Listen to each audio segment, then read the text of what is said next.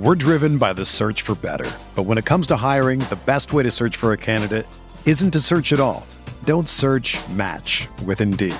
Indeed is your matching and hiring platform with over 350 million global monthly visitors, according to Indeed data, and a matching engine that helps you find quality candidates fast.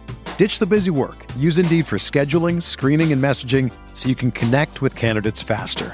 Leveraging over 140 million qualifications and preferences every day, Indeed's matching engine is constantly learning from your preferences, so the more you use Indeed, the better it gets.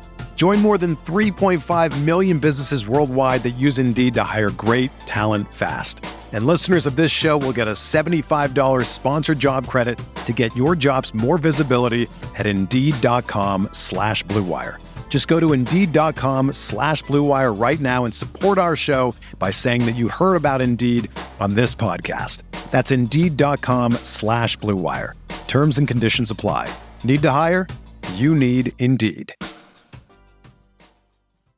This podcast episode is brought to you by Coors Light. These days, everything is go, go, go. It's nonstop hustle all the time. Work, friends, family expect you to be on 24/7. Well, sometimes you just need to reach for a Coors Light because it's made to chill. Coors Light is cold lagered, cold filtered, and cold packaged. It's as crisp and refreshing as the Colorado Rockies. It is literally made to chill. Coors Light is the one I choose when I need to unwind. So when you want to hit reset, reach for the beer that's made to chill. Get Coors Light in the new look delivered straight to your door with Drizzly or Instacart. Celebrate responsibly. Coors Brewing Company, Golden, Colorado. This is Greg Olson, here to tell you about my new podcast, TE1. On the show, I had a chance to talk to my fellow tight ends who have revolutionized the position from an extra lineman to a dual threat superstar. And just like my guests have changed the game, this year, NFLSundayTicket.tv is revolutionizing your NFL viewing experience. Stream all the live out-of-market NFL games every Sunday on your favorite devices and never miss a moment from your favorite players. Visit NFLSundayTicket.tv and use the promo code GREG88 at checkout and get 15% off your subscription. That's NFLSundayTicket.tv and the promo code GREG88. Subscribe to TE1 and get NFLSundayTicket.tv. An unmatched dual threat.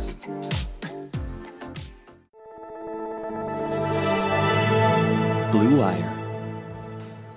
Welcome back. This is the Big Blue Banter New York Giants football podcast. I'm Dan Schneider, joined by my co-host Nick Filato. Today's show is going to be a little different than the last one. Obviously, on the last one, things got a little heated. Had myself a nice little rant. There might be a time and a place for a coming State of the Giants, State of Dave Gettleman, look back on his entire tenure. I'm not ruling any of that out, but we're not there yet. Both Nick and I came away, as believe it or not, a little more optimistic. And again, how much is this saying considering how negative and pessimistic I was on Sunday night, but a little more optimistic about what we saw on the film. It always is important to go back to the game film. It's what we do. We grind it, we watch it, we chart it, we write notes, we compare notes, and we prepare for this show. So without further ado, before we get into that, Nick, how are you feeling a few days removed from the epic disaster that was the Giants 49ers? I still think it's a disaster, but I guess I can just take away a couple positives in terms of play calling from Jason Garrett. I thought that execution was a big issue, specifically by someone like Andrew Thomas. There was a few throws that Jones left on the field as well that I think could have been maybe put the Giants into a better position. And obviously there was the fumble by Ingram. There was a couple plays that might have led to the Giants scoring more points, but in reality, they didn't really have a chance in the game, even if those were executed 100%.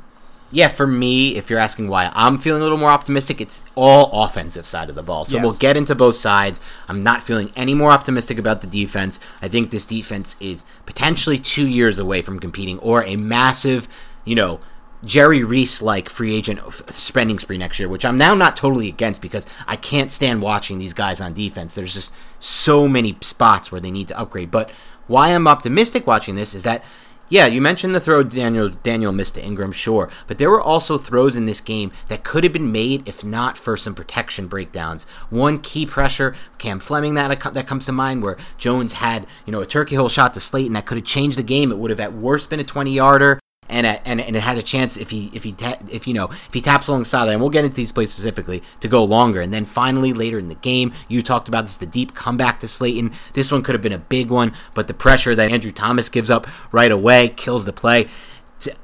If you're asking me optimistic, I am more optimistic because I watched Jones and I watched Garrett, and I like what I've seen from them more than what I expected, Nick, on Sunday night.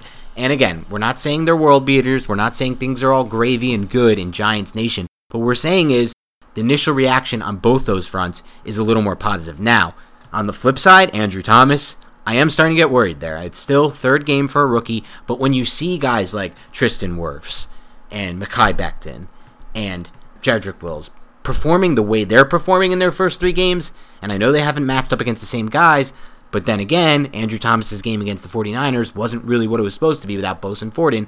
I am starting to get a little worried because this was a guy who I didn't love anyway coming out of the draft. I would have never taken him at 4 if you told me there was any tackle to take at 4, and I made this clear, by the way, in the pre-draft podcast. We discussed this, Nick. The only tackle I was willing to take at 4 was Becton. He was the only one I saw with Hall of Fame potential upside, all-pro, super all-pro upside. And otherwise, I'm not taking a tackle at 4 when there's 4 in a class. I'm trading back. I'm going to 10. I'm going to 8, 9, 10, 11 range. And I'm taking whichever of the 4 falls. That's how I'm doing it, unless I'm going with the total upside swing of Becton. But, we'll talk more about that. I want to hear your thoughts watching Thomas in this one. And really, that whole left side of the line to me looks a little further behind than the right side right now for both in the run game and in the pass game. So before we go there, Nick, I want to know your overall thoughts on... Let's start with this. What, in your opinion, why did the Giants lose this game?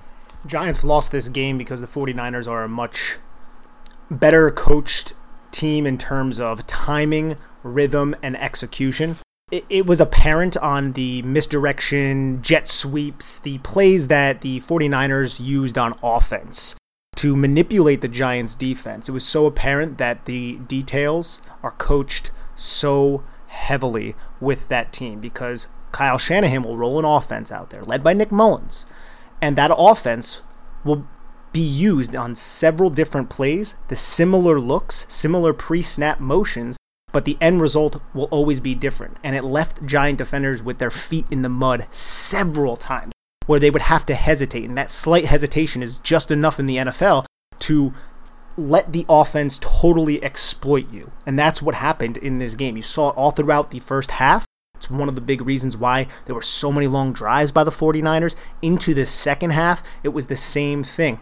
They would show a pre-snap motion, and then they would give just regular run, and then they would do some kind of counter off that run. Then they would do a G lead, which is a front side guard. Then they would do backside pullers for uncovered whenever the Giants left offensive linemen uncovered, and then they would also bring jet sweeps from the backside receiver around and do nothing with them. And then 3 plays later, guess what they do? They hand that ball off to that jet sweep, and the Giants are caught looking. Where's the football? I don't know where the football is. And it was literally just the execution of the offense for the 49ers was so crisp, and it was so obvious the Giants did not know where the ball was until it was way too late.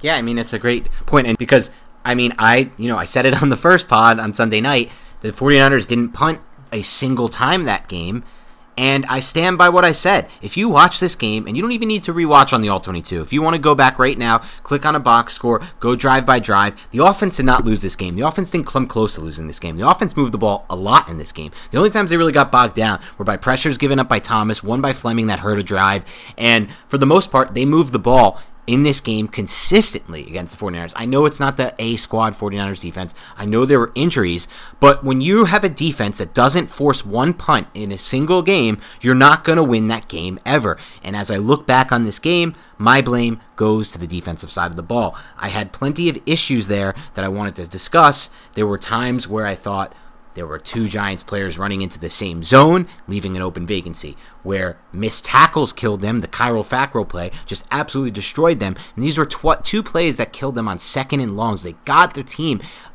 more than a few times. They put the 49ers in second and long situations by having really good run stops and being really disciplined in their run fits on first down. And yet, as the 49ers hit him with, like you said, the pre-snap motion, the play-action game, the crossers, it seemed like these guys were just in the wrong spots at the wrong time. There was a huge play late in the first half where they gave up a 26-yard completion on a third down to Jerick McKinnon, where the Giants did the same thing they did against the Bears when the Bears threw that touchdown to Mooney with just the 3-man rush. When the Giants are dropping 8 in zone, it's not working the way other teams are when they're dropping 8 in zone. Some teams can afford to do that. They have good communication on the back end. People are dropping into the right spots of the zone. The Giants are not ready there. Like you said, it's coaching details, and I think you hit it nail on the head here. You watched, if anyone saw the Sunday Night Football broadcast, Packers versus Saints, you saw Chris Collinsworth show how in the second year of that system for Aaron Rodgers and Matt LaFleur, and remember, Matt LaFleur is a Sean McVay disciple, and Shanahan does a very similar thing. They were showing the exact same look on their play action passes as they were on their runs, and it was exactly to the T. Every lineman was in the same spot. The ball placement from Rodgers on the fake versus the actual handoff was in the same spot. That's all timing. That's all practice. That's all rhythm. There's a reason why the Packers offense has been incredibly more efficient in year 2 than year 1 with Matt LaFleur, and that could also happen in due time with Jason Garrett and Daniel Jones. Of course, I mean, remember, this is Jones' third system in 3 years. Run game's not working right now. The blocking is just not what I had hoped it would be, and I guess I was hoping for too much, Nick. But what I really want to do before I go anywhere further is circle back to a few things on offense that stood out to me that I think are more overarching 30,000-foot view, and I want to know your thoughts. To me, there's still too many times where the following is happening on this Giants offense. One, Daniel Jones is either not seeing or not audibling or doesn't have the liberty to change the play, but there are free rushers coming, and it's blowing up plays and it's blowing up drives. So I want to get your take on that, but I also want to get your take on what I still see happening too much, which is the Giants running at boxes that are heavier than what they have to block. The first play of the game, this is an example of this. The Giants are going against an 8-man box here, and they don't have 8 men to block this play. And of course, the play gets completely blown up. I don't blame that on the blocking. I blame that on either the coaching or Jones not having the liberty here to audible out of this play. I mean, they do, thinking back to the play, I believe it was Board or Tate who was on the inside trying to block this play up, but I'm not considering him a blocker, and even so, that's only 7 against 8. But if one of your 7 is a wide receiver, I mean, it's just hard to blame these offensive linemen when they're going against an uneven box. You should really never be running into this. If you ask Peyton Manning, if you ask Eli Manning, there's no time at all in their career where they're looking to run at a box that has more men in it to defend the run than more men blocking. So my question for you is, why are we still seeing these issues? Is it more so just lack of trust with Jones, or is it more so just not having that continuity yet in Garrett's system? I think it is more so about the continuity issue, but with that specific play as well, they have an opening script. This is kind of what they wanted to do, and the 49ers also left that A-gap wide open for the run, which is where it was supposed to be. It was a split zone where Caden Smith was coming across, and then they had a backside receiver coming around to fake like a end around or something along those lines, and Tate was tasked to block a defensive back, but the 49ers just crashed it so well. And then Will Hernandez, talking about continuity issues, and Andrew Thomas, they do not block the 3 technique to the backside of the run, and he just splits the double team. And I want to say that's more on Andrew Thomas. He needs to get hip to hip with that 3 technique. Will Hernandez is supposed to kind of initially hit him. Andrew Thomas is supposed to get in position, take over the block, and then Will Hernandez is supposed to climb up to the linebacker. That doesn't happen, and then the I want to say 2 defenders end up splitting on the tackle on Wayne Gallman. But that 3 technique needs to get eliminated there. Nick Gates climbs the linebacker. Golden Tate has to take care of the DB, does not, and then there's just a tackle for no gain. But, so you're saying even with against a box that's heavier in personnel than what you're throwing at it as blockers, you can still make this play work? Some of these guys aren't in the box until right before the play, and the play clock's already down. There's no chance to audible, and I never really see Daniel Jones audible that much anyways. So the opening script of Garrett, more than likely going to be a run. He's at home. He's against the 49ers. The 49ers seem to anticipate that, and I'm sure they did their film study, studied Garrett's film, and knew that look and thought, hey, they have Caden Smith as the H-back on this play. They're more than likely going to run the football to kind of start their opening drive, so let's crash it hard, and they kind of do. But even if so, I mean, I'm not condoning running into a heavy box. That's not something you should do. I don't know if Daniel Jones has the liberties to audible. I really hope that he does, but I still want to see the execution from those guys up front to make that block. Ideally, I do not want to see that play run, but it seems like with the context of that play going on, there was no time to check out of it. Sure. Yeah. I mean, listen, what we're seeing from Jones right now might not be what we're going to see from Jones further into his career with regards to the liberty he has at the line of scrimmage. But at some point, you just want to see the Giants get out of these negative plays. And this wasn't the only one. There were a few in the passing game that stood out more to me, where there was free rusher that came in and totally disrupted the play and just went unaccounted for. And that, might be an issue with the communication with the linemen from Jones, or just like you said, Jones isn't seeing it or doesn't have the liberty. But I do believe when it comes to the pass protection issue, as far as not, it's very different than like audibling from run to pass. It's more on just Jones, really. I mean, like you saw it in the games that Eli Manning was in last year. The offensive line protected better for Manning than they did for Jones last year. There's no doubt about it, because Manning is doing a much better job than Jones, and that's fine. He's 14 years, 16 years into his career, whatever it was, calling out protections, telling the linemen where they're going to be, and accounting for free blitzers by reading the defense. But that's something that Jones is going to have to get better at, because the Giants aren't a team that can really afford, in my opinion, to have these misses, especially with the defense the way it is right now, and I don't see that getting any better. I really don't, with the talent that's on this roster at defense right now, at least not this year. I mean, they're going to have better games, there's no doubt about it. They're going to get better when they play better together, but this is not going to be some miracle where the defense all becomes a great defense this year, in my opinion, with the personnel. So I do believe that what I'm looking for, Nick, is better execution, better timing, less mistakes on offense, because they're closer. They're closer than people realize on offense. That's my takeaway from watching this team now on film for 3 weeks. They're so much closer than the stat show, than the point show, than people think from watching the games, because they have no time on the field. People don't account for how little they're on the field and how few possessions they've really had. But they're so much closer. They're this close on so many plays. Even at the 3:10 mark in the third quarter, where the Giants were still well in this ball game. They hadn't had many opportunities on offense, but they could have made the most of it. There was a ball, and there was a play right here that Garrett designed up to beat what the 49ers had been showing on defense, and it was a high-low route, and he had the shot with Slayton in the slot vert, and he was breaking toward the sideline, slot vert out, and it looks for a second like Jones's eyes are pointed there, his hips are definitely pointed there, and this play, at worst, is going to be a 20-yard gain. At best, he catches it around the sideline, because there's no one, the Giants beat the Niners on this play call. There's no one near him on the sideline. He could potentially turn it up for 7. It's potential, depends on the ball placement, obviously. With like perfect ball placement, I think this can be 6. With just good ball placement or average ball placement, Slayton's so open, this can be a 20-yard gain to jumpstart the drive. But what happens? Fleming gives himself an immediate pressure. Jones doesn't have time. By the time he hits his back foot, the pressure is already there. Boom, he's sacked. Now, do I think Jones maybe could have stepped up? There's a little bit of a puck in front of him, but it's not. When you watch this play, the minute he hits his back foot, the pressure's there. So I don't blame that on Jones, really. But this is just an example of, these plays. There was 2 with Thomas that stood out, and there was 1 with Fleming, where the pressures stop the plays from happening. And it's the little things like that where if those 3 big plays hit, it really is a different ball game. It is.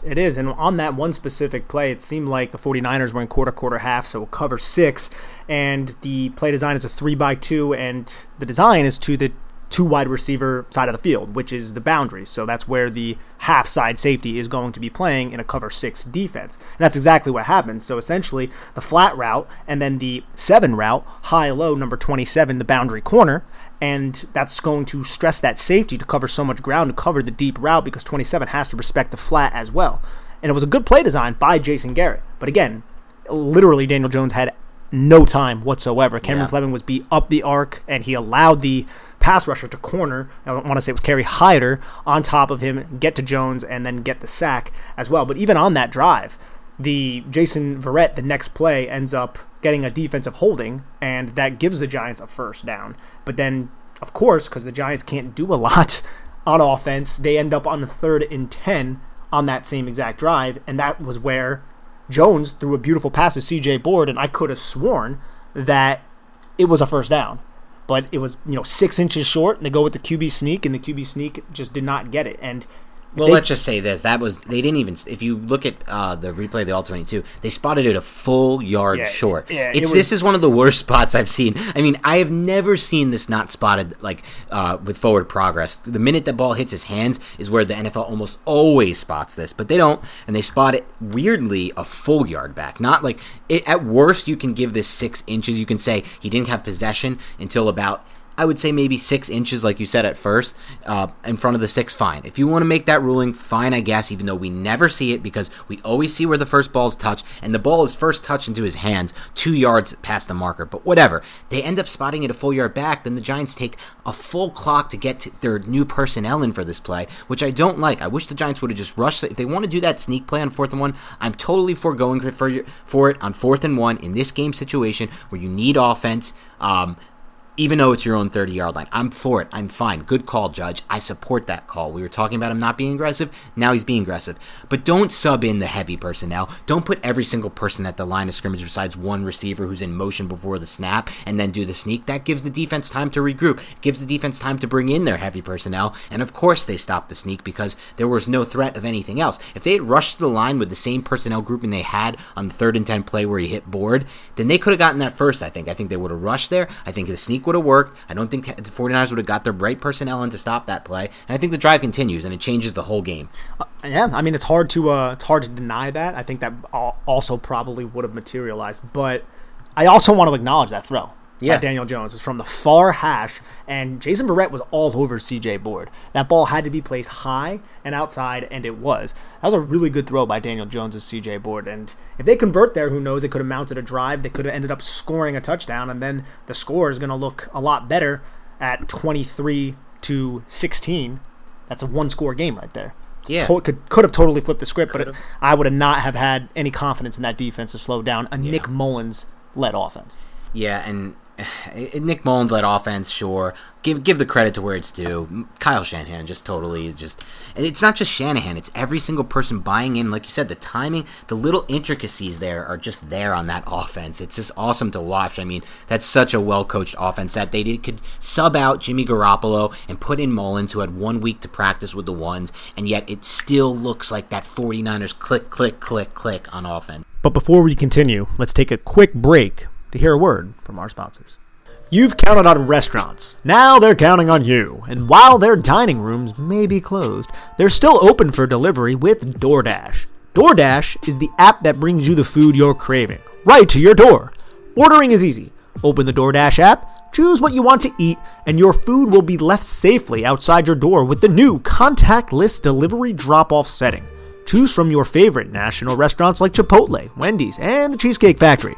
Many of your favorite local restaurants are still open for delivery too.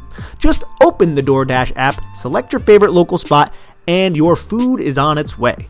Right now, our listeners can get $5 off, 0 delivery fees on their first order of $15 or more when you download the DoorDash app and enter code BLUEWIRE, all one word. That's $5 off your order and 0 delivery fees on your first order when you download the DoorDash app in the App Store and enter code BLUEWIRE, all one word. Don't forget, that's BLUEWIRE, all one word, for $5 off your first order with DoorDash. Thanks to a lack of natural athleticism or commitment or overbearing sports parents, fewer than 1% of 1% of 1% of people will ever play professional football. But instead of entering the NFL, they've joined another league, the League of Football Watchers.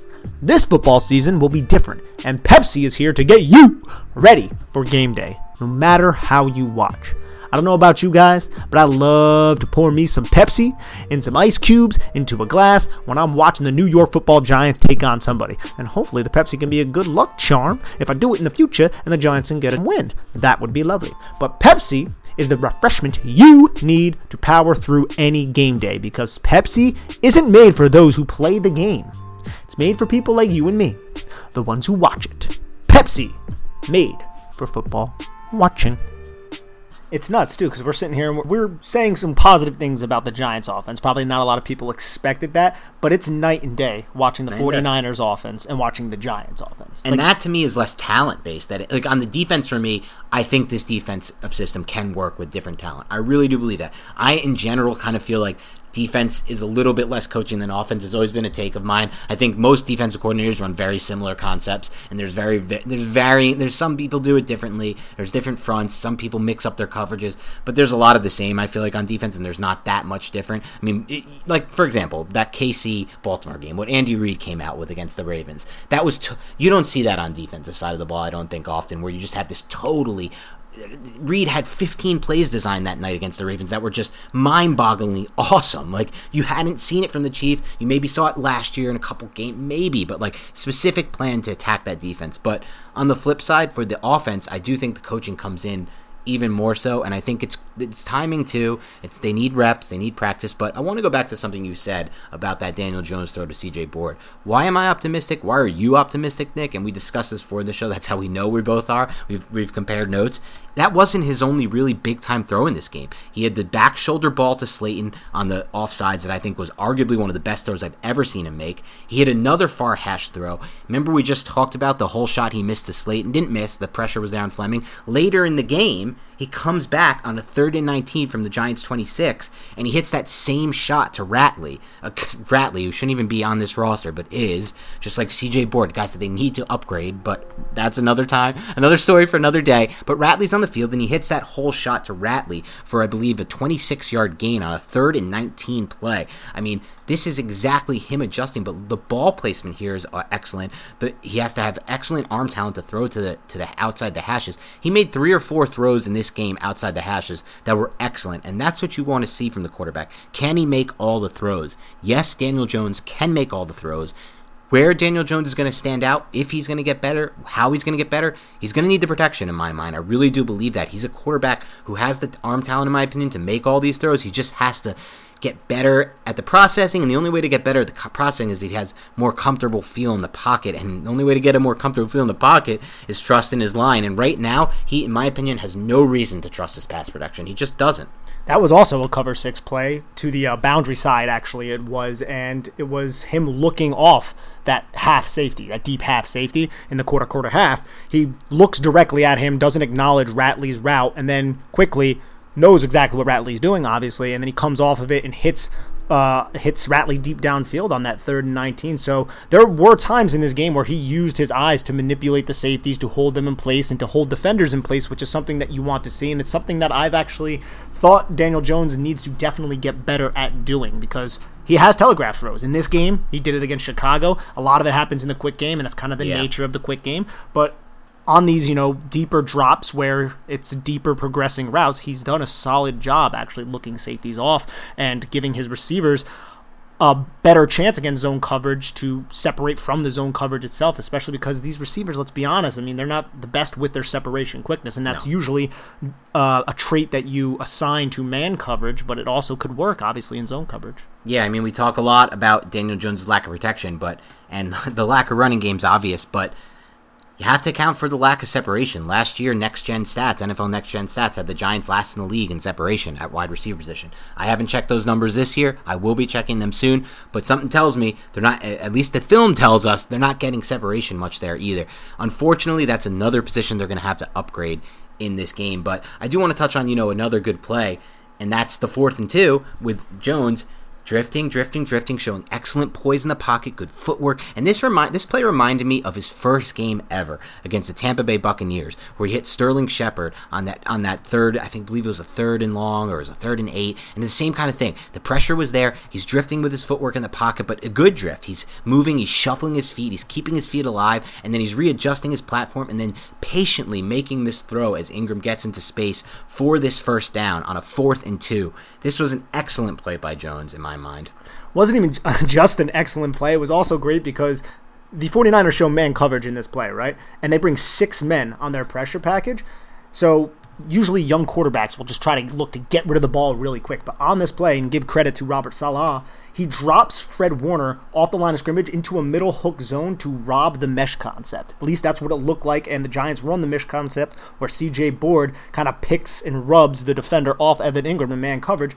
But Fred Warner's there to totally bait Daniel Jones into throwing this ball. Daniel Jones sees that, waits, flows away from the pressure, is patient, allows Evan Ingram to clear Fred Warner's zone, and then hits Evan Ingram in between the two zones and before the safety can come down and really just nail Evan Ingram. That was a really good play by Daniel Jones. Yep, Again, I watched this game, and I know there were some Giants beat guys who were saying he looked shaky. This was one of the worst games he played. I just didn't get that feeling from watching the tape. The tape, to me, did not show that. I had issues with a lot of players. Andrew Thomas, who actually had a decent block on this play, just because we're rewatching it now as we're telling you about it. But I had my problems with a lot of the offense here. The receivers didn't do a good job creating separation. And Jones, to me, the bigger issue for me here with Jones in this game was just the plays where he didn't account for the unblocked players. I mean, there was a key missed opportunity. I think it was on this drive or later in the game, a 3rd and 9 from the San Fran 28.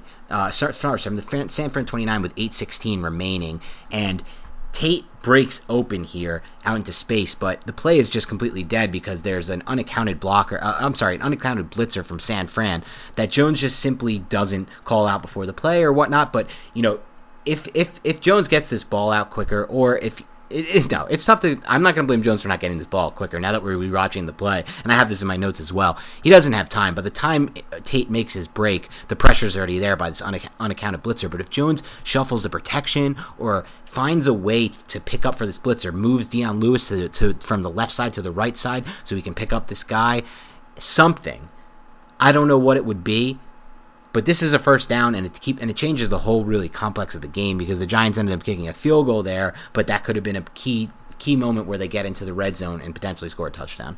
That's another 6-man pressure, and it was really difficult. It was a really unique pressure. Yeah. There was a stunt to the slide side, and even though the offensive line slid one way, the blitzer still squeaked through, and Will Hernandez and Nick Gates ended up blocking one guy, and it's hard to sit there and just criticize them for it. Typically, you need your offensive line to call out that pressure, and I'm not even sure if Daniel Jones is given the full responsibility to set that protection, or if it does lie with Nick Gates and some of the offensive line to pick up these blitzers coming through the line of scrimmage. I mean, Dion Lewis did his job and picked up another blitzer, so it's not like he could have been in to pick up that guy as well. No, you're right. So it's a little difficult, but you're right, man. Daniel Jones does a good job evading the pressure and getting out of the pocket, but by that point, the play is dead. Yep. So it's you got to kind of tip your cap to a team that seemed much more prepared, much better at executing their assignments, and that's the 49ers, and that's why they represented the NFC in the Super Bowl. And another part of Daniel Jones, just before we leave Daniel Jones, that we haven't even mentioned, and I love the fact that Garrett's doing this, and I know it kind of puts him in harm's way, is using his athletic ability and using him on these zone reads and using him on these power runs to the outside, because you have to force defenses to respect Daniel Jones' athletic ability when you do not have a rushing attack, man. You can't run the damn football. Force these defenses to respect Daniel Jones, and that will allow coverages to be just a little bit more lax on the back end, and will also give these receivers a bit more space to run their routes and possibly get open. Excellent point. And you have a quarterback like Daniel Jones. I'm not saying he's Josh Allen, but you know what? He's big. He's fast. He's athletic. On one of the runs, the one that got called back, or I think it was like a double penalty where it was offsetting, he was awesome in space on that run. I had a really good time watching that run because it was the cut he made to the outside that really looked super athletic. And then a defender tries to take him down and he gives him the stiff arm at the end, stays on his feet, stays upright. This was like a really nice jump cut by Jones to get to the outside there. And again, he's not Josh Allen, but he's big. He's athletic. He's agile. Remember, his 3-cone was off the charts for quarterbacks, and he's pretty good straight line speed as well. Use him as a weapon. If you have this kind of quarterback, don't be afraid to run these plays with him. You don't have to. Injuries are part of the game, but you know what? It doesn't matter. This is part of what they need to have in their arsenal. If you have a Daniel Jones at prospect, again, this is not Patrick Mahomes. We know that much. So you got to use everything he has. I feel like. Do you agree with that? 100%. And on those plays, they were zone read type plays where the defense believed that Devonta Freeman or whoever was on the field was taking the ball to the left side, and then Daniel Jones would just keep it. The end man on the line of scrimmage would crash to try to take out the running back, and Daniel Jones would be out in space with Caden Smith, who was usually an H-back on the strong side of the play, kind of looping around as a lead blocker. And then Darius Slayton or another receiver would be out in front of him blocking the cornerback, and then they would usually try to take the play side tackle, at least for Daniel Jones on the run, out into space as well. So it was just a really good way to kind of design an advantageous rushing attack for the Giants. Yeah. And I really hope Jason Garrett kind of implements this a little bit more into the offense, kind of uses RPOs and gives this team an ability to actually sustain drives and move the football, because it's not something that the Giants have been able to do consistently whatsoever this season. No. And listen, Daniel Jones took what? I think it was 90. It was high 90% of his snaps at Duke in the shotgun. They did a lot of RPO there. They did zone read.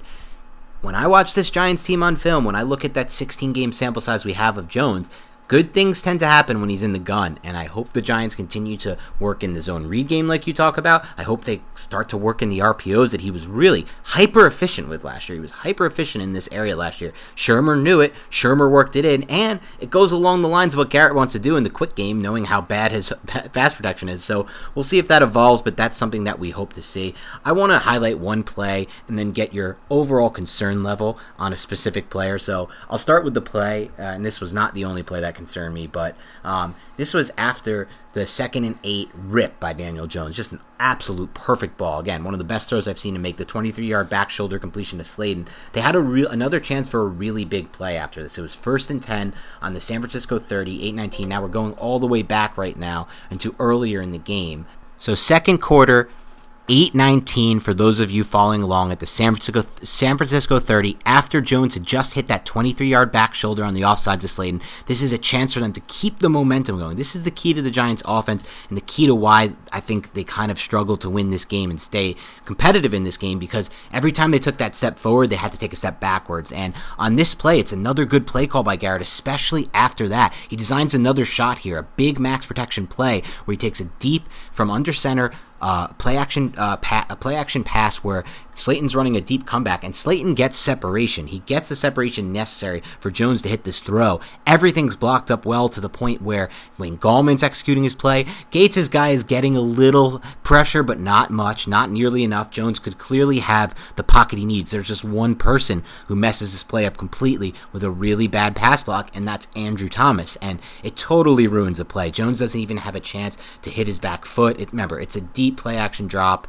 and it requires and they're using basically a max protection here. They have 1, 2, 3, 4, 5, 6, 7, 8 guys, if you're counting Gallman, in protection here against 1, 2, 3, 4, 5, 6, 7 49ers pass rushers. Really, when you're going 8 in protection against 7 pass rushers, you should really be able to win this route. And we saw this against the Bears earlier when they came out at halftime and hit that kind of deep into Slayton off a deep play action drop like this. The Giants have had a lot of success from under center on these deep play action drops, and this one would have been another. Slayton has the separation here, and Jones is going to hit him. Jones' ball placement doesn't miss in these spots. But Thomas had a really bad allowed pressure here, and he just looks really completely out of position. His footwork's bad there. I want to know your concern level overall with Thomas. This obviously isn't the only play. He had the overset earlier where he got beat on the inside move. Where are you at right now from a concern level standpoint with Thomas? And then you could also break down your interpretation of this play if you would like. There were consistency concerns with Thomas coming out. I don't think he's a total liability. He's not Eric Flowers. He's not, this is the end of the world. But I think Dave Gettleman drafted him because he was a safer option in terms of Mekhi Becton. He never really took a lot of pass sets at Louisville. How is he going to be? Tristan Wirfs, he's athletic, but he had a lot of technical issues. I thought Thomas, he's long. He could play both sides. I don't think he's going to be this all-time Pro Bowl kind of player, but I think he's going to be a solid player, and he's taking his lumps right now, and that's going to happen with rookies. He needs to get better with his technique. He needs to do a better job lowering his center of gravity, using his hands a lot better, because his hand placement is incredibly sloppy on that one play that you were just referring to. His hands are really low. He allows Eric Armstead to get inside of his chest and then basically hump move him off him, and Thomas doesn't really sink his hips. He doesn't really do anything to kind of keep himself anchored and in front of Eric Armstead. He allows Eric Armstead to attack the half man inside and then use his outside arm to just club Andrew Thomas back inside and then just work himself, Eric Armstead that is, back outside to Thomas's outside shoulder. Thomas never has his equilibrium about him. He's just very kind of sloppy with his technique, his ability to frame blocks on this specific rep. He's not like that all the time. There's plenty of good reps as well, but there are also plenty of bad reps. There's this one in the fourth quarter, 2nd and 10, 2:57 left, and Andrew Thomas has to vertical set against a wide rusher. The rusher's wide, so he vertical sets. That means it's not a jump set. It's not a 90-degree set. It's going to be basically, he's going to take his outside foot and he's just going to step backwards. And it's in order to cut off these wide-angled rushers. It's in order to get to the top of the arc to prevent a pass rusher from kind of being able to beat you to that spot. Now, he gets there, but his hands are incredibly wide, and he always allows, it seems like, at least in these situations, the defender to make initial contact. And when the defender makes initial contact with his inside arm on the inside shoulder pad of Andrew Thomas lunges at the hips. And that's not something you want to do because it kind of brings your momentum forward.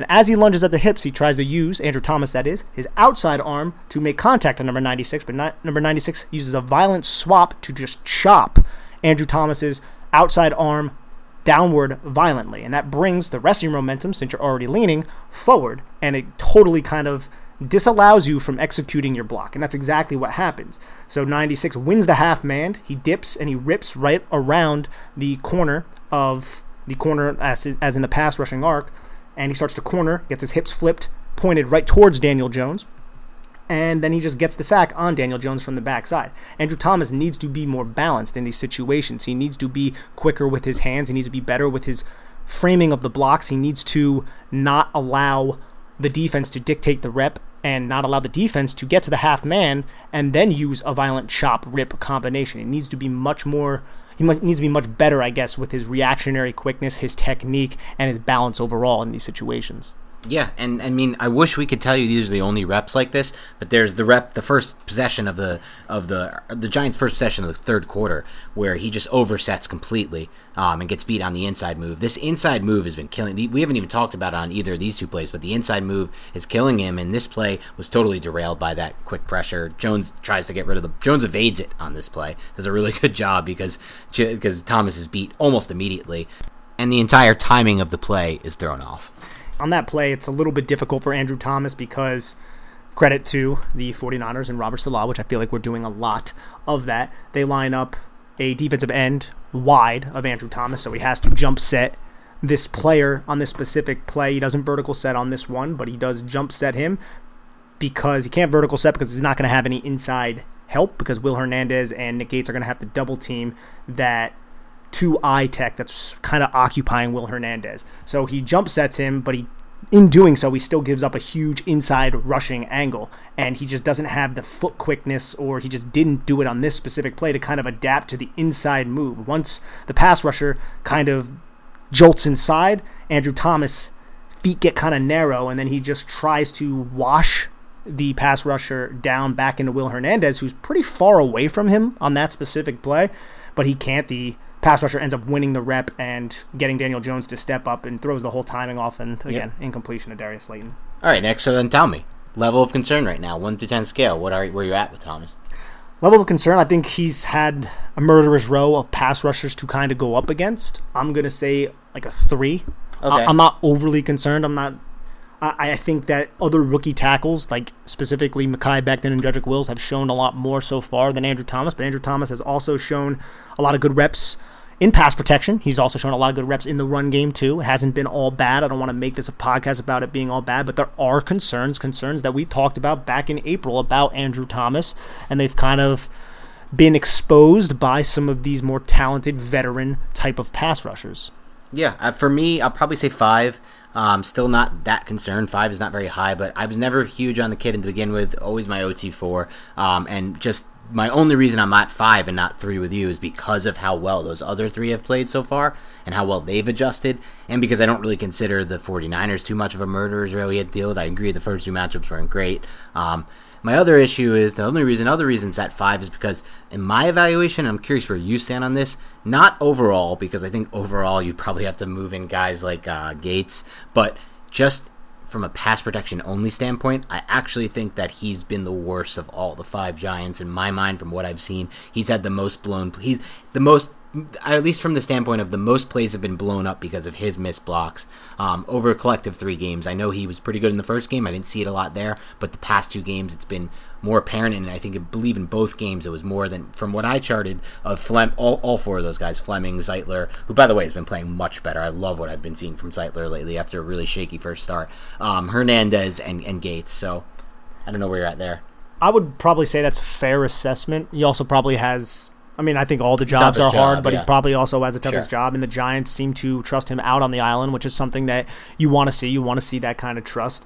And on a lot of these plays, they are only 5-man protection where the tight ends don't go out. And we've seen Jason Garrett be hesitant to do that, especially against the Bears. He wanted to keep 6 men, even 7 men in for protection, which is something that you kind of have to do with Cam Fleming and a young Andrew Thomas sometimes when these pass rushers can pin their ears back and go. But that entire left side of that offensive line, I've had issues with, from Gates to Thomas, with Will Hernandez too. Will Hernandez, I was talking to somebody on Twitter about Will Hernandez, And after watching the ALL-22, I didn't come away too enthusiastic about his play. I did not. And I actually, on a Big Blue View, I put together a piece, an article about you took the Giants and the Jets roster currently constructed, and you combine them. What would the team look like? So I assembled 60 guys from that team. I didn't have Will Hernandez as a starter. Wow. I put Alex Lewis over him. Because a little bit of offensive tape I've seen from the Jets, Alex Lewis seems like he's doing a little bit better than Will Hernandez. And I also had Mekhi Becton as a starting left tackle over Andrew Thomas. I had Andrew Thomas on the right side. But it all ended well, guys, because we had more Giants in the team than the Jets. You got to hope at this point, but that doesn't, neither of those two things surprise me. I mean, we spoke the other night about Hernandez. I don't know. I need more out of him right now in year 3.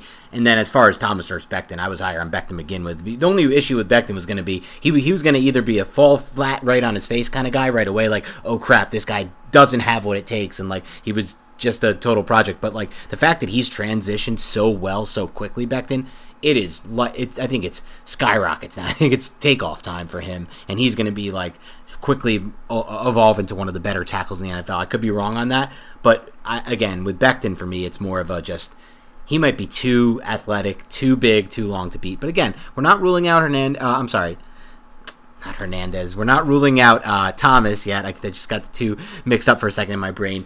I just want to see more. And again, my concern level is only a 5. That's it. But it's time, Nick. We've spent a lot of time on the offense, rightfully so, because if this team's going to get better this year, starting this week, hopefully, because they're still only, one game back in the NFC East, there's still somehow a chance that they are this disgusting 7-9 winner. Do not rule it out. It's still possible.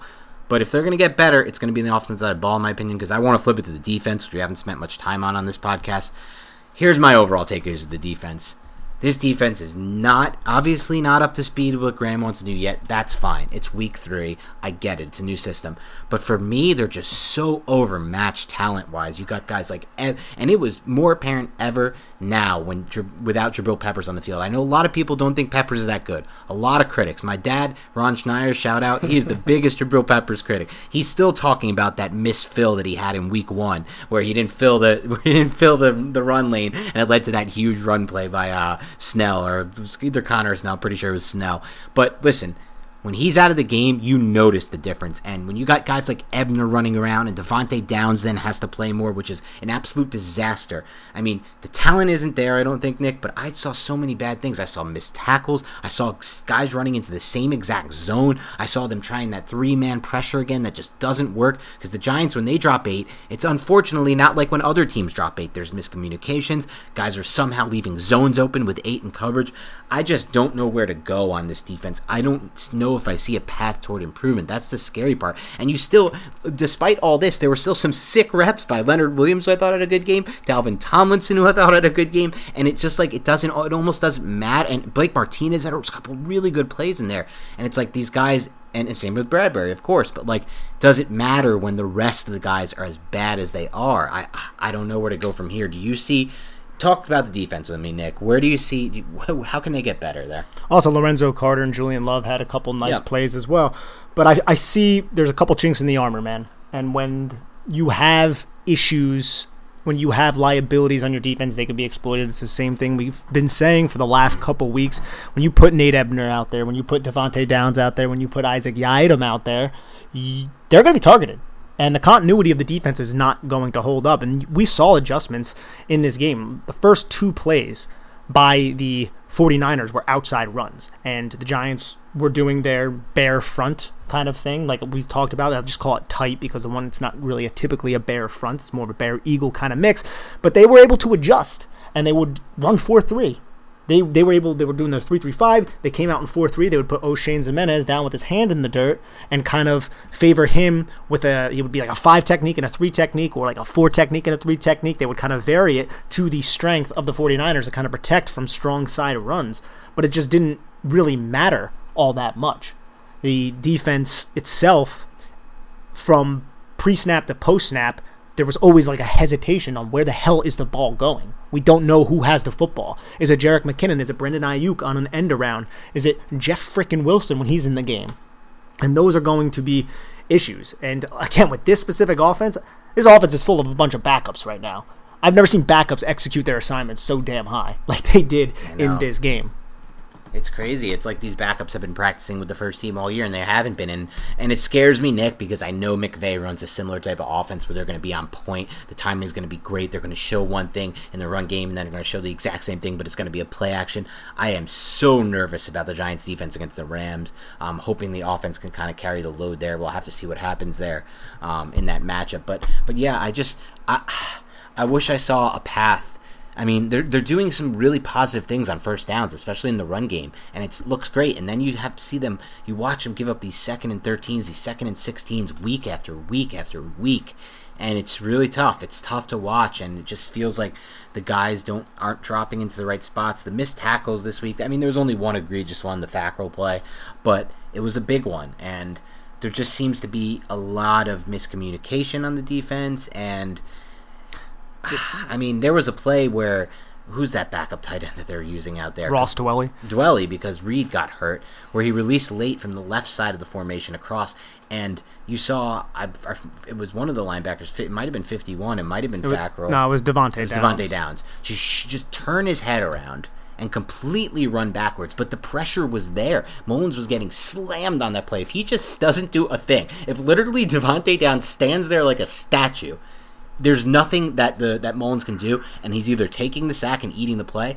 or potentially throwing right at Downs, because Downs is literally occupying the space that Pulley, what's his name? Not Pulley. Dwelley is running into. But Devontae Downs turns his head around and just runs backwards at 100 miles per hour, and it just jumps the ball off to Dwelley, and then he runs another 12 yards on the second, I believe it was 2nd and 12 or 2nd and 13, first down. Whole drive continues. You get them in a 3rd and long there, that changes everything. The 49ers went on to score on that drive, so it's tough. I don't know what to say about this defense right now. It's not good, and that was a 2nd and 11, and the Giants were in a cover 2. It was a 4-3 kind of front, and the 49ers ran a play action, so the linebackers get sucked up. Blake Martinez realized it's a play action just by reading his run keys, and he starts bailing Downs. It took a little bit, and then what I thought he was doing initially was kind of staying in to see what Kyle Juszczyk was doing, because Kyle Juszczyk stayed in for pass protection. But it seemed like right when Nick Mullins turned his shoulders and still had the football, he just bailed, and he just had no sense of the backside receiver. It's like they don't necessarily have these, especially him, Devontae Downs, have this spatial awareness to really execute zone coverage. And I know he had to bail because his part of the zone, because it was a 2nd and 11, was wide open because he got fooled by that play action. But to have no sense that there's a backside receiver coming on that shallow cross, it's a really bad look. It is mind-boggling. You're right. Spatial awareness. That's the perfect way to really describe this, and that's the issue with some of these second-level guys and now third-level guys. Now that they're forced to put in Nate Ebner, and obviously, we didn't want Yadam in there. He got benched towards the end of the game, which could be a plus because you said you saw some decent stuff from Ryan Lewis. I did, but I want to say today, I'm not sure if it was Judd. I think it was Jerome Anderson came out and he said that they're going to roll with Isaac Yiadom as a starter, but don't be surprised if Robert Woods or Cooper Kupp score on a horizontal cross in man coverage and Yiadom's benched and Ryan. I just from a little bit, Ryan Lewis played I think 18 snaps. It wasn't all that much, and I don't even really think he was targeted all that much. He had like one nice tackle. And Yiadom, give him his credit where he's due. He's pretty good in run support. I'll give him that. He's pretty physical in run. Really nice play in run support. But in coverage, he's definitely a liability. And I would not be surprised if you see a lot of Ryan Lewis next week and Yiadom ends up riding pine. And it's interesting, just think about this from a 30,000-foot view with Yiadom, right? The Giants literally, after not having an entire offseason, no rookie minicamp, no OTAs, no mandatory minicamp, no preseason, training camp, they traded for him towards the end of training camp, right before the regular season, and said, okay, hey you, come into our system. You have to learn, you're going to be right on the field in a system you hadn't been practicing in. You don't have any preseason games to try to get any experience in. Good luck. And why should we be surprised that it hasn't really worked out yet with Yiadom and the Giants? But, Nick, I'm hoping for the best here with this defense, and I see some glimmer of light with that D-line and their early down ability to stop the run, and Blake Martinez and Bradbury, but they're just still so many pieces away. It really, it stinks that McKinney's not on the field. I think McKinney could have really made a difference on this defense. I was just thinking about that, and that was going to be my next point. I really do think Xavier McKinney would make a pretty big difference, and sadly, I look at Darnay Holmes in the slot. I saw him have a couple mistakes early on in the game. I'm not sure if it was the 49ers' first drive or their second drive. It was like a third down, and the 49ers motioned to a bunch formation, and he didn't take his receiver. He thought he had Jabril Peppers' guy, and there was no reason in my mind for him to think that because he had the inside leverage on the inside most receiver, but the receiver releases inside, and he just didn't go with him. And then that's when we saw, I want to say it might have been Trent Taylor it was. Trent Taylor wide open for an easy catch, and he was just behind. These guys on the back end need to know their assignments. That's some James Betcher's kind of stuff. This defense is supposed to be much more simplified. Right. And when you use pre-snap motion, just like the 49ers do, and we know Sean McVay is going to do that a ton, you need to know your assignments when those motions happen, and it seems like these young guys have not really been aware, and Darnay Holmes specifically, he's made mistakes in a couple of these games, little mistakes here and there, give up a little gain there, but those kind of things will lead to big blow-ups, and I don't think Holmes has any sort of mental processing like negatives like DeAndre Baker did. Like DeAndre Baker, falling asleep in meetings, all that. Darnay Holmes is not like that. I just think it was kind of like a lapse, I guess you could say.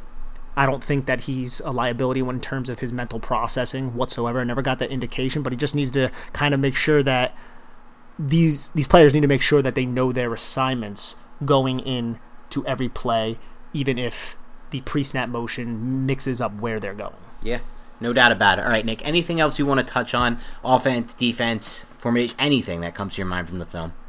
I did like I said, that Patrick Graham tried to adjust a little bit, and he also had to, I think. I'm not sure how much the Jabril Peppers injury affected the fact that he had to roll out different kinds of formations and fronts. I mean, we saw 3-4, we saw 4-3, we saw 1-4-6, we saw 2-3-6, we saw 4-2-5. We saw a lot. And one thing's for certain, at least for me, and I'm sure I could probably speak for you too, is we saw way too much Devontae Downs. He played 55 snaps. And I don't want to sit here and just make this a Devontae Downs negative kind of podcast, but there's no reason for you're not going to have success. I haven't really seen many great plays from him. There were a couple where he was getting blocked out of the play, but he was able to kind of hold up just enough to box the running back inside towards his teammates, which is enough for me to be like, okay, you executed your assignment, you had contained, and you didn't allow yourself to get blown off the line of scrimmage. But on some of these plays, too, I wanted to ask you this. Devontae Downs is like an edge rusher. They would have like a 3-3-5 and three linebackers. It would be like Lorenzo Carter to the strength, Devontae Downs on the weak side, and then Blake Martinez in the middle. And I'm just wondering, do the Giants not have another player who could execute that? And I know it's not like he's rushing the passer from that alignment, but just even aligning him there, I feel like gives the offense an advantage. I'm wondering when they're going to make the leap here and say, let's try out Cam Brown.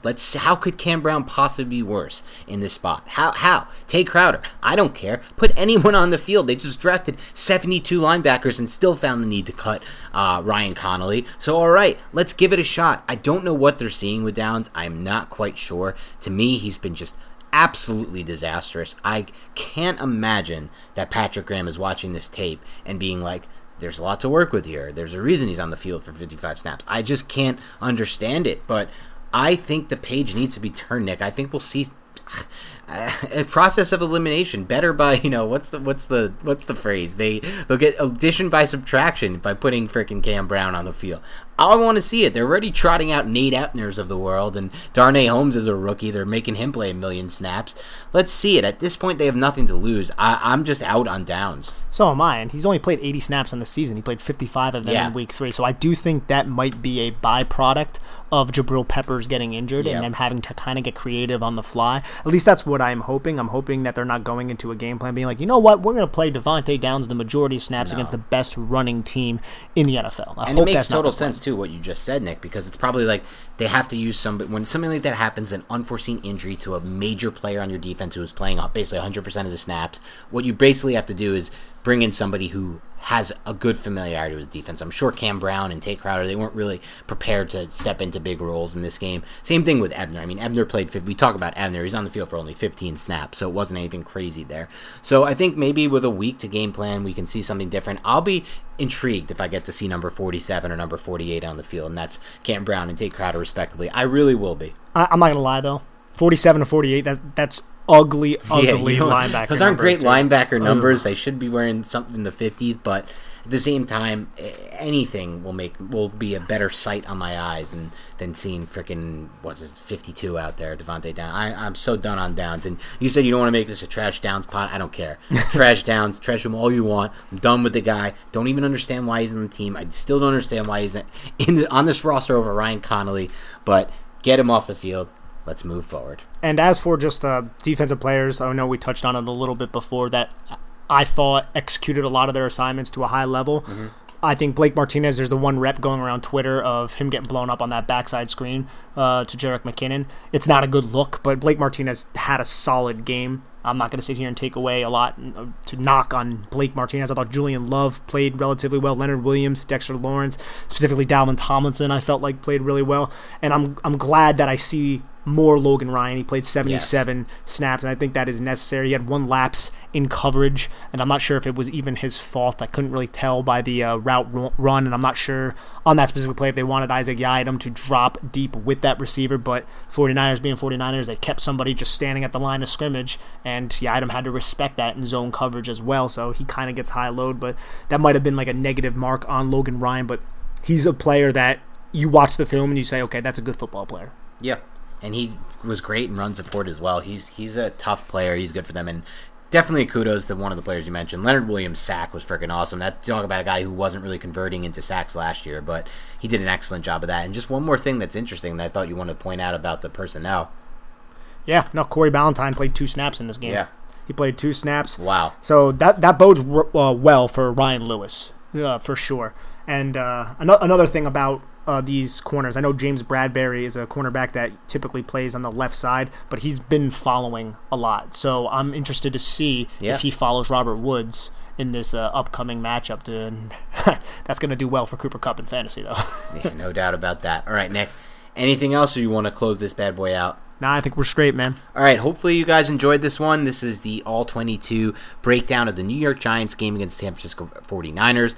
We will be having another Giants game this Sunday. Hopefully it's better than the last. It's the Los Angeles Rams. I almost called them the St. Louis Rams. They're still in my head the St. Louis Rams. Anyway, if you guys do want to support the show, guys and girls, please do us a favor and rate, review, and subscribe to the podcast on iTunes. Please leave us a 5-star review. Don't be that jerk who somehow has a problem with us. And if you are that jerk, and I am calling you a jerk, then don't go and rate and review the podcast. Just leave me alone. We're just trying to do this for the fans, for the people, for us, for everyone bleeding Blue Nation who just wants to see better football. It's coming. I promise. The offense is closer than you think. The ALL-22 film has told us that, and I will stand by that, and I know Nick will as well. Until then, we'll speak to you later. Have a great rest of your week, and go Giants. The wait is finally over. Football is back. You might not be at a game this year, but you can still be in on the action at BetOnline. BetOnline is going the extra mile to make sure you can get in on every possible chance to win this season. From game spreads and totals to team and player and coaching props, BetOnline gives you more options to wager than anywhere else. You can get in on their season opening bonuses today and start off wagering on wins, division, and championship futures all day, every day.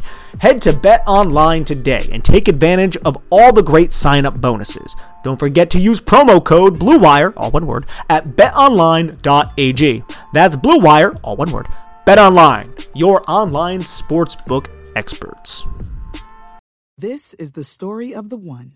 As head of maintenance at a concert hall, he knows the show must always go on. That's why he works behind the scenes, ensuring every light is working, the HVAC is humming, and his facility shines. With Grainger's supplies and solutions for every challenge he faces, plus 24/7 customer support, his venue never misses a beat. Call quickgrainger.com or just stop by. Grainger, for the ones who get it done.